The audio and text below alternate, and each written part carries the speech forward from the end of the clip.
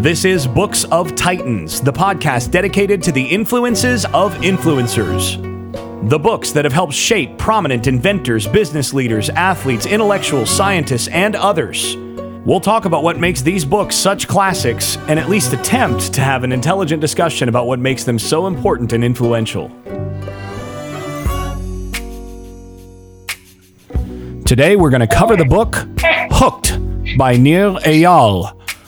As for who recommended the book, it was recommended by Mark Goodman. That is Mark Goodman at Future Crimes on Twitter, markgoodman.net on the internet, author of Future Crimes, and a self-titled Global Security Advisor and Futurist. He's also the one who recommended the first book that we reviewed, The Inevitable by Kevin Kelly, which, as you covered before, was an interesting recommendation given Mark Goodman's particular proclivities, which you can say more about, Eric. Yeah, we talked a little bit about in The Inevitable, but with Future Crimes, interesting book on how technology could be used in crimes. One that stuck out. Jason, you mentioned came straight out of a movie, but just even adjusting GPS a little bit on an airplane to where a pilot thinks he's landing on the runway, but he's actually it's actually negative 200 feet down, so he crashes right into the ground. Die Hard 2, baby. Yeah. So, but yeah, excellent book.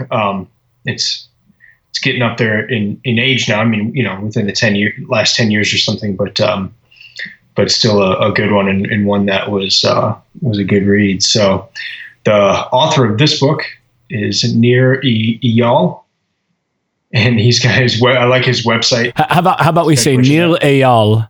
Okay. He's Israeli. Okay. I like his website. It's nirandfar.com. N-I-R. Yeah, N-I-R and far. He's an Israeli-American author, educator, and entrepreneur. He frequently writes about how technology shapes our user behavior by creating new habits. And that's habits as in like the things that people do habitually rather than like the things that monks or nuns might wear.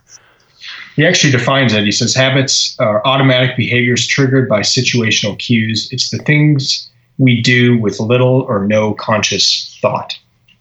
That's right in the intro there. So it actually helps set the stage for the rest of the book as well. He holds an MBA from a small California school called Stanford and a BA from Emory in Atlanta. Emory's a good school. Yeah. Yeah. All right. Well, let's go ahead and get to the overview here. Now, this is, of course, a book that I did not read. Eric did read. So this is going to be one of our more interview-style episodes where I'm going to interview Eric about what he thought of this book on his read. So let's go ahead and start with the overview and initial reactions. Eric, what is this book about, and what were your initial reactions to it? Again, considering this for someone who may not have read this book. Yeah, and I'm going to just start by reading a quote of his from the very beginning of the book where he says, "This book teaches innovators how to build products to help people do the things they already want to do, but for lack of a solution, don't do." So that's a great that's a great description of the approach of this book, and I found it helpful on two fronts. The first front was if you're in technology or you're an app developer or a designer, just really a call to arms of sorts of how best to use that power on affecting behavior, because you can make people get addicted, you can make them do really bad things, or you can encourage them to do really good things, whether that's exercise or eating right. The other side of the book that I thought was really helpful was to view this as a consumer of these things, and maybe not just a producer, but a consumer.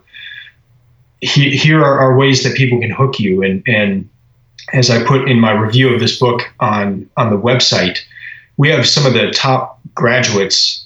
They're not going to Wall Street anymore. They're going to Silicon Valley, and they're trying to figure out ways to get you to stay on the website longer, so that the companies get more ad revenue. So you're up against really bright people trying to get you addicted and hooked. How how best can you realize that that's what's going on in a lot of the programs that you're using, and how can you protect yourself? So it's good on both of those fronts, whether you're a producer of these things or a consumer. Let's get to a few favorite quotes then to start with, to get some indication of sort of how this book goes. So is there one specific or a few specific, are there a few specific quotes that come to mind for what characterizes this book or his insights in this book? Yeah, one short one here is, to initiate action, doing must be easier than thinking. So a lot of the book follows this kind of just how best do you get people to initially get in. Once they're there, how do you keep them there? Whether it's a reward system or something like that. So even with the design, even speaking to the design aspect on this quote, doing must be easier than thinking. So he would give examples of even Twitter and their iteration of their homepage over the years of, at first it was more complex than it is now, and really trying to get you to experience it and not have to think too much about doing it, just kind of diving in deep. So that was a good initial quote there that encompasses a lot of what the book is about. Another one, influencing behavior by reducing the effort required to perform an action is more effective than increasing someone's desire to do it. So even just the way you approach this, or the way that you try to get people to use the products or the app or the design that you're doing. Another one, Ian.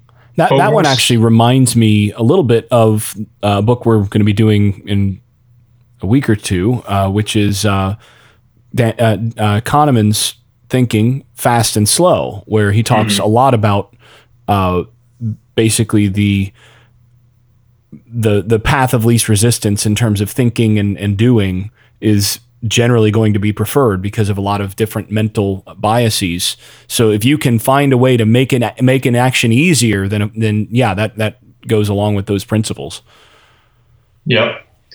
Next one, Ian Bogost, the famed game creator and professor, calls the wave of habit-forming technologies the cigarette of this century, and warns of their equally addictive and potentially destructive side effects. So the book definitely does not shy away from the harm that these things can do as well, but really tries to encourage the reader, whether they're a producer of this content or a consumer, to focus on the good things and the good habits that can be formed from the use of these technologies. Yeah. Now, what are some of the ways that he emphasizes doing the right thing or shaping this differently? This is one of those things that I'm especially curious about. I mean, I know like Reid Hoffman, for example, the founder of LinkedIn, an investor at Greylock, and one of the early investors with Facebook and all this, talks about how when he invests, one of the things that he looks for is a company that basically encourages one of the 7 deadly sins. If the company plugs into one of those 7 deadly sins, then he's going to be much more interested because he thinks that company is going to have staying power because it's going to foster that sort of thing. So, he gives the example that Facebook, for example, plays into our vanity, LinkedIn plays into our greed, those sorts of things. So, and actually, here's a good quote from Hoffman on this. He said, the point is, you don't just want a trigger for user behavior, you want a hair trigger. You want to do this. And then he points out later in this quote, actually, he says, trying to rev up virtuous behavior is much harder to get started. So how then does Eyal how does he suggest that people actually plug into fostering and revving up virtuous behavior when really it is a lot easier to just go and plug into the negative emotions or the 7 deadly sins? And you look at just how YouTube, for example, the algorithm at this point seems to be, there's a recent article, I believe in The Atlantic, which we can link in the show notes, that talks about how it appears that the algorithms for YouTube, for example, are fostering more and more extreme stuff because it's more likely to keep people watching.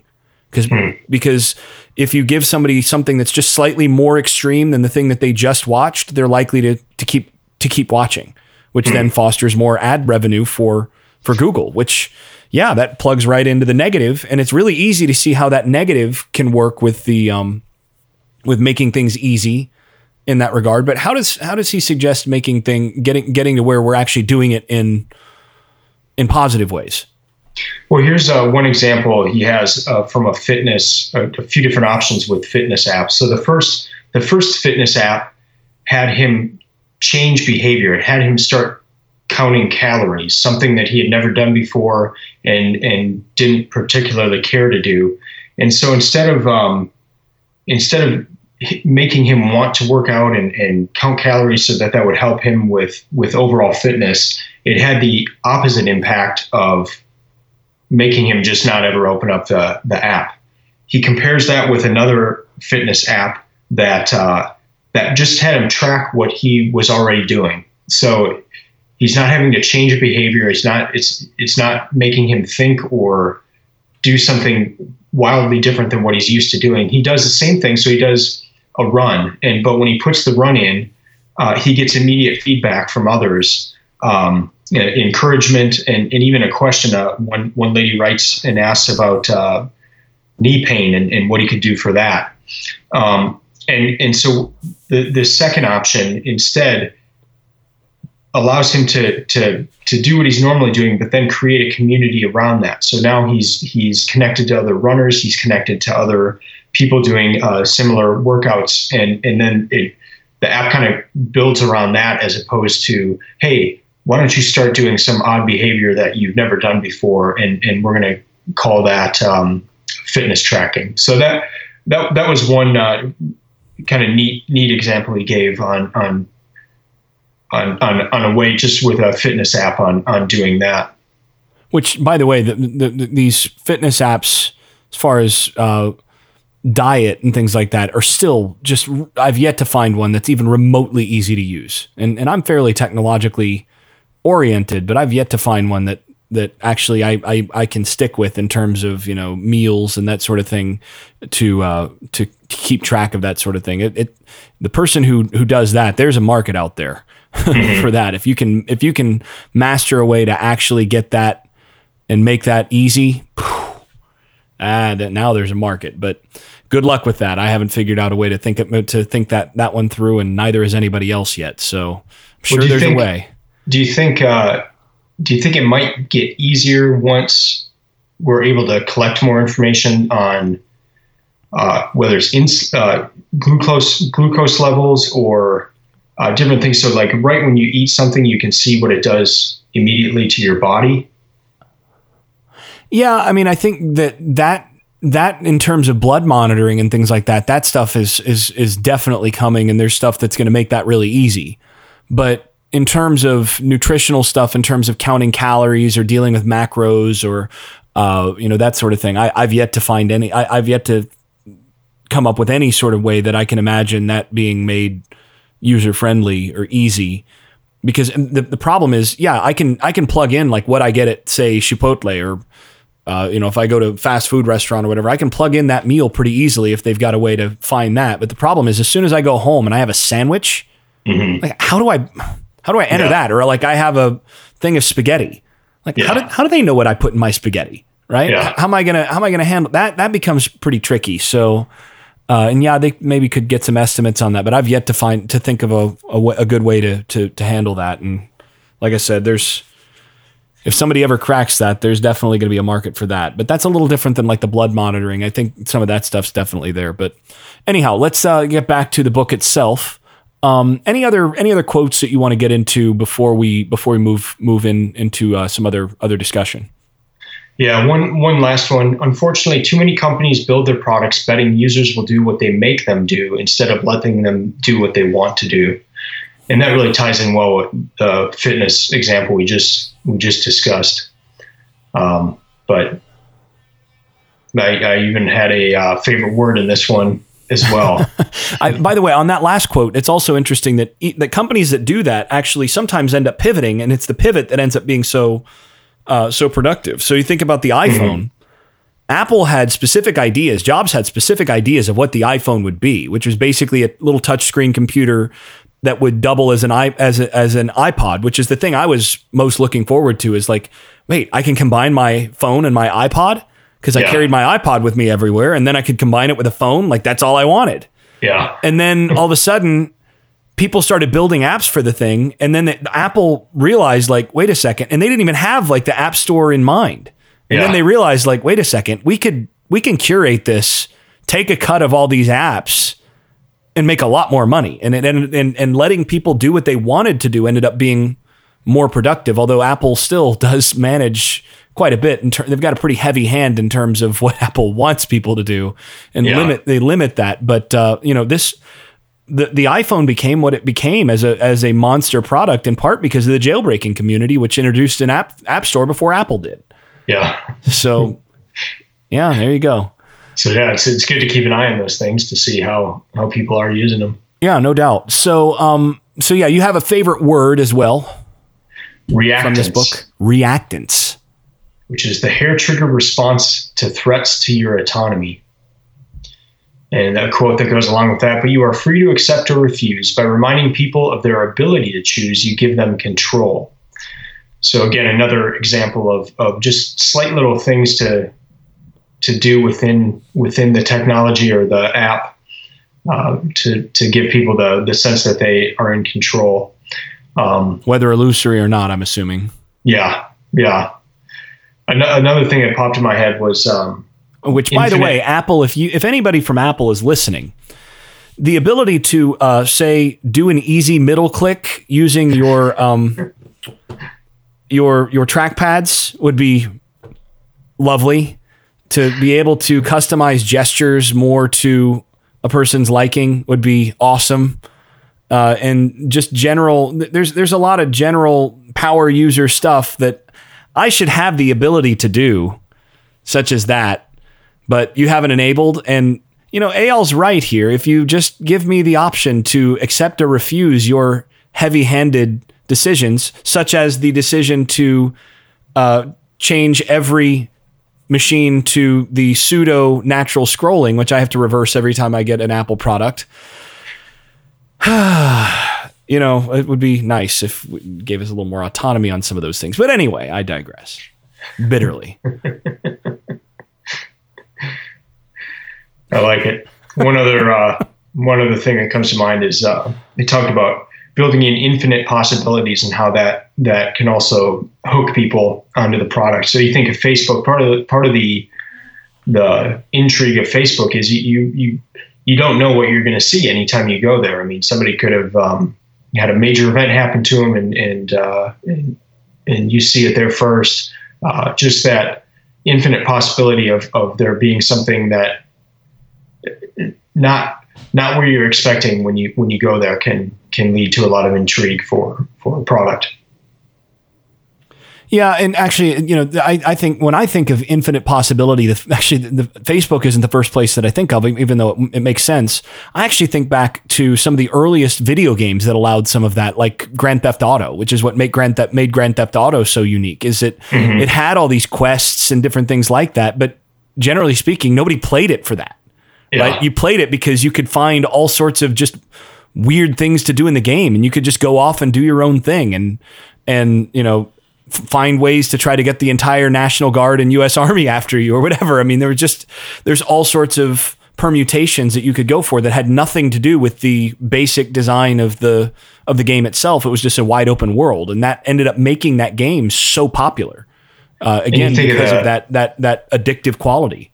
And you think of the complexity of that on the design side of it, though. Goodness. I mean, if you got Super Mario, where you have to go. I mean, they would have a few things where you could. You're on a line, right? Yeah. Jump up, and go to World 5 from World 1 or whatever. But yeah, you go through and progress in a specific way. But from a design and development point of view, I can't imagine the additional complexity of opening up the system. It's unreal. Yeah. So let's go ahead and get to a little bit more specifics. Any other details that you want to hit in terms of some of the interesting insights or case studies or examples from this book before we move into some criticism of the book? Yeah, the one chapter was on a case study of the Bible app, and that's an app. Which Bible app? The Bible app. Oh, okay. All right then. No, I mean, there's one. I mean, if you look up Bible in the App Store, there's one that's I think they've had 100 million downloads of it. Yeah, 100 millionth install. So wow, it's not one I use. They had like first mover advantage and a lot of different things, and they're just constantly updating it and making it simpler, but then they have a lot of social connection points to it where it's easy to share on social media. But that was a great chapter because it was towards the end of the book. So you've read all these different examples, and then for him to go through what the Bible app has done through their history starting in 2008 was really fascinating. Yeah, I really liked that chapter. That was kind of the main case study in the book. Actually, the only one where it takes a whole chapter. Huh. That's one that I'm actually kind of interested in picking up the book just a little bit to read maybe that chapter, which is intriguing to me. Yeah, chapter 7. Yeah, so that one probably worth it for those interested in that kind of case study alone. But before we wrap this, I do want to ask if there's any specific pieces of criticism that you had for this book. Anything in particular that you that you wish had been done differently, or you think could have been done a little bit better. What are your critiques of this book? Yeah, one is that the examples that were used in the book were very predictable, to the point where he would start off a chapter and then you're already thinking, oh, this is a company that does that exactly. And then you would read on and that was the company that he would highlight in that. And I think a lot of this has to do with just the some of the podcasts I listen to, and especially if it's a marketing one, it's really annoying to listen and for somebody to be asked a question and then their immediate response is, well, Apple did it this way. And so Apple is like the go-to for everybody. Everybody uses them as an example.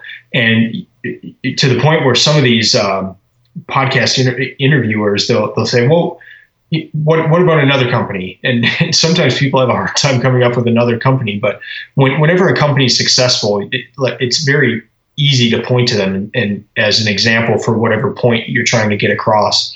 But this book was full of a lot of the common examples, whether it's IKEA or Facebook or just it was too predictable. And I guess one of the criticisms is I just wish that he would have used some kind of off the wall ones, especially with, you're talking about an app store full of thousands and thousands of apps. I think could have had a few different examples other than the main companies out there. A second one, nothing really mind-blowing in this book. I know we've talked a lot about the power of kind of non-intuitive thinking that we've come across in the book, and those are some of the most powerful lessons. There wasn't a whole lot of that in this book. And then my last one's really, really kind of petty, but I love writing in the books that I get, and I love doing it at the end of the chapter. I kind of recap the chapter, and that's what I'll go back and look at. Which, by the way, there's been some studies that have shown that is outstanding in terms of its impact on the ability to recall what one reads if you do that as a practice. So kudos to you for keeping that discipline, because it actually makes you much more likely to remember what you read than the norm. Again, that's one of the practices that is most closely linked with being able to remember what you read. Well, and it also helps you when you pick up the book again, just to review it. It's easy. You just go to the end of each chapter and read the notes that you had instead of trying to go through everything you underlined or or another method. But at the end of each of his chapters, he has a nice little tidy review for you. And so that it made it so that I didn't do my own. Everything was already there. So I missed out on that. I know that's petty, but it was almost like too much hand-holding. Like, just let me come up with my own review at the end of the chapter. And it was I put here, ironically, it was an example of reactance to me. Yeah. And reactance being my favorite word from the book. A hair trigger response to threats to your autonomy. And these end of the chapter reviews were a serious threat to my autonomy. Well, and actually, it sounds like with both things, with both of your primary critiques, they're related. One is that he would mention a principle, and you would immediately think of the example that he then went on to use, which then kind of took away a little bit of that steam. And then you would go to do your summary, and then he did the exact summary or something close to the summary you would have done. And then it's like, well, why am I even reading this? So part of my question on that, though, was this book it's a national bestseller. And so a lot of people have read it. So one of my questions was, well, did I hear these examples on podcasts from people who had read this book and then just use the example? So I didn't know if this was if this was kind of the source for a lot of these examples, or if he just used a lot of the same examples that everyone else is using. So don't know that answer, but I had heard a lot of these examples before. Yeah. Well, anything else that you want to hit before we wrap it up, or you want to go ahead and hit the conclusions here? Yeah, let's go into the conclusions. This kind of, I guess, strange to say in thinking about a book on what I said at the beginning of it being a book for if you're creating the technology or if you're consuming it. A lesson I got out of this book was more on with these products being so addictive and a book being written about how to hook people into the thing. It makes it just more important for us as people to say no at the beginning of something. Because if it's so easy to get hooked into these things, it's going to be a lot harder to say no to something that you shouldn't be doing, or that's taking you away from time from things you should be doing, or even if it's just it's an app that you shouldn't be on. It's important to say no to those things at the beginning. It's important for those initial first choices. This is something that we've talked about in some of the other books, but that importance of saying no at the beginning and not allowing yourself to go into something that you shouldn't be doing, especially on the technology side of things. Because it's going to be a lot harder when these companies are getting so good at hooking you into doing something. So that's kind of a takeaway that I took from this book. And but yeah, maybe not a common takeaway, because it is more geared towards how to do these things on the technology side, or how to think about them on the consumer side. Yeah, well, I mean, I think this is. I don't know that there's a whole lot of reason to spend much more time on a book that can be read in about 4 hours, but definitely a good introduction to a book that I think is going to be interesting for a number of people in the audience as a result of a number of our listeners, as a result of the kind of demographics that we get.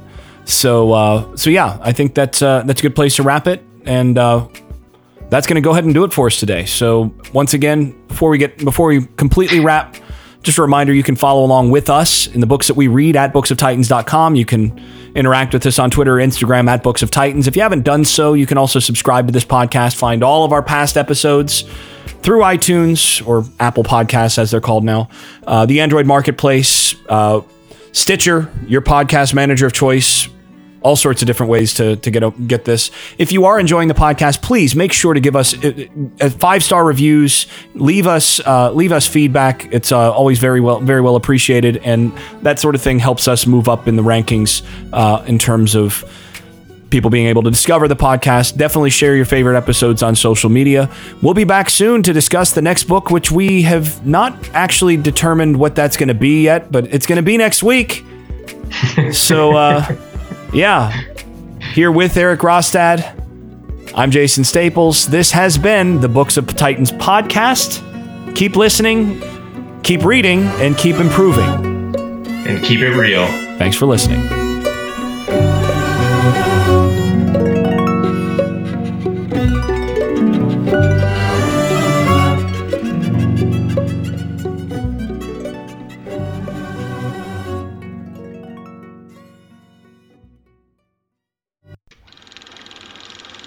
I made this.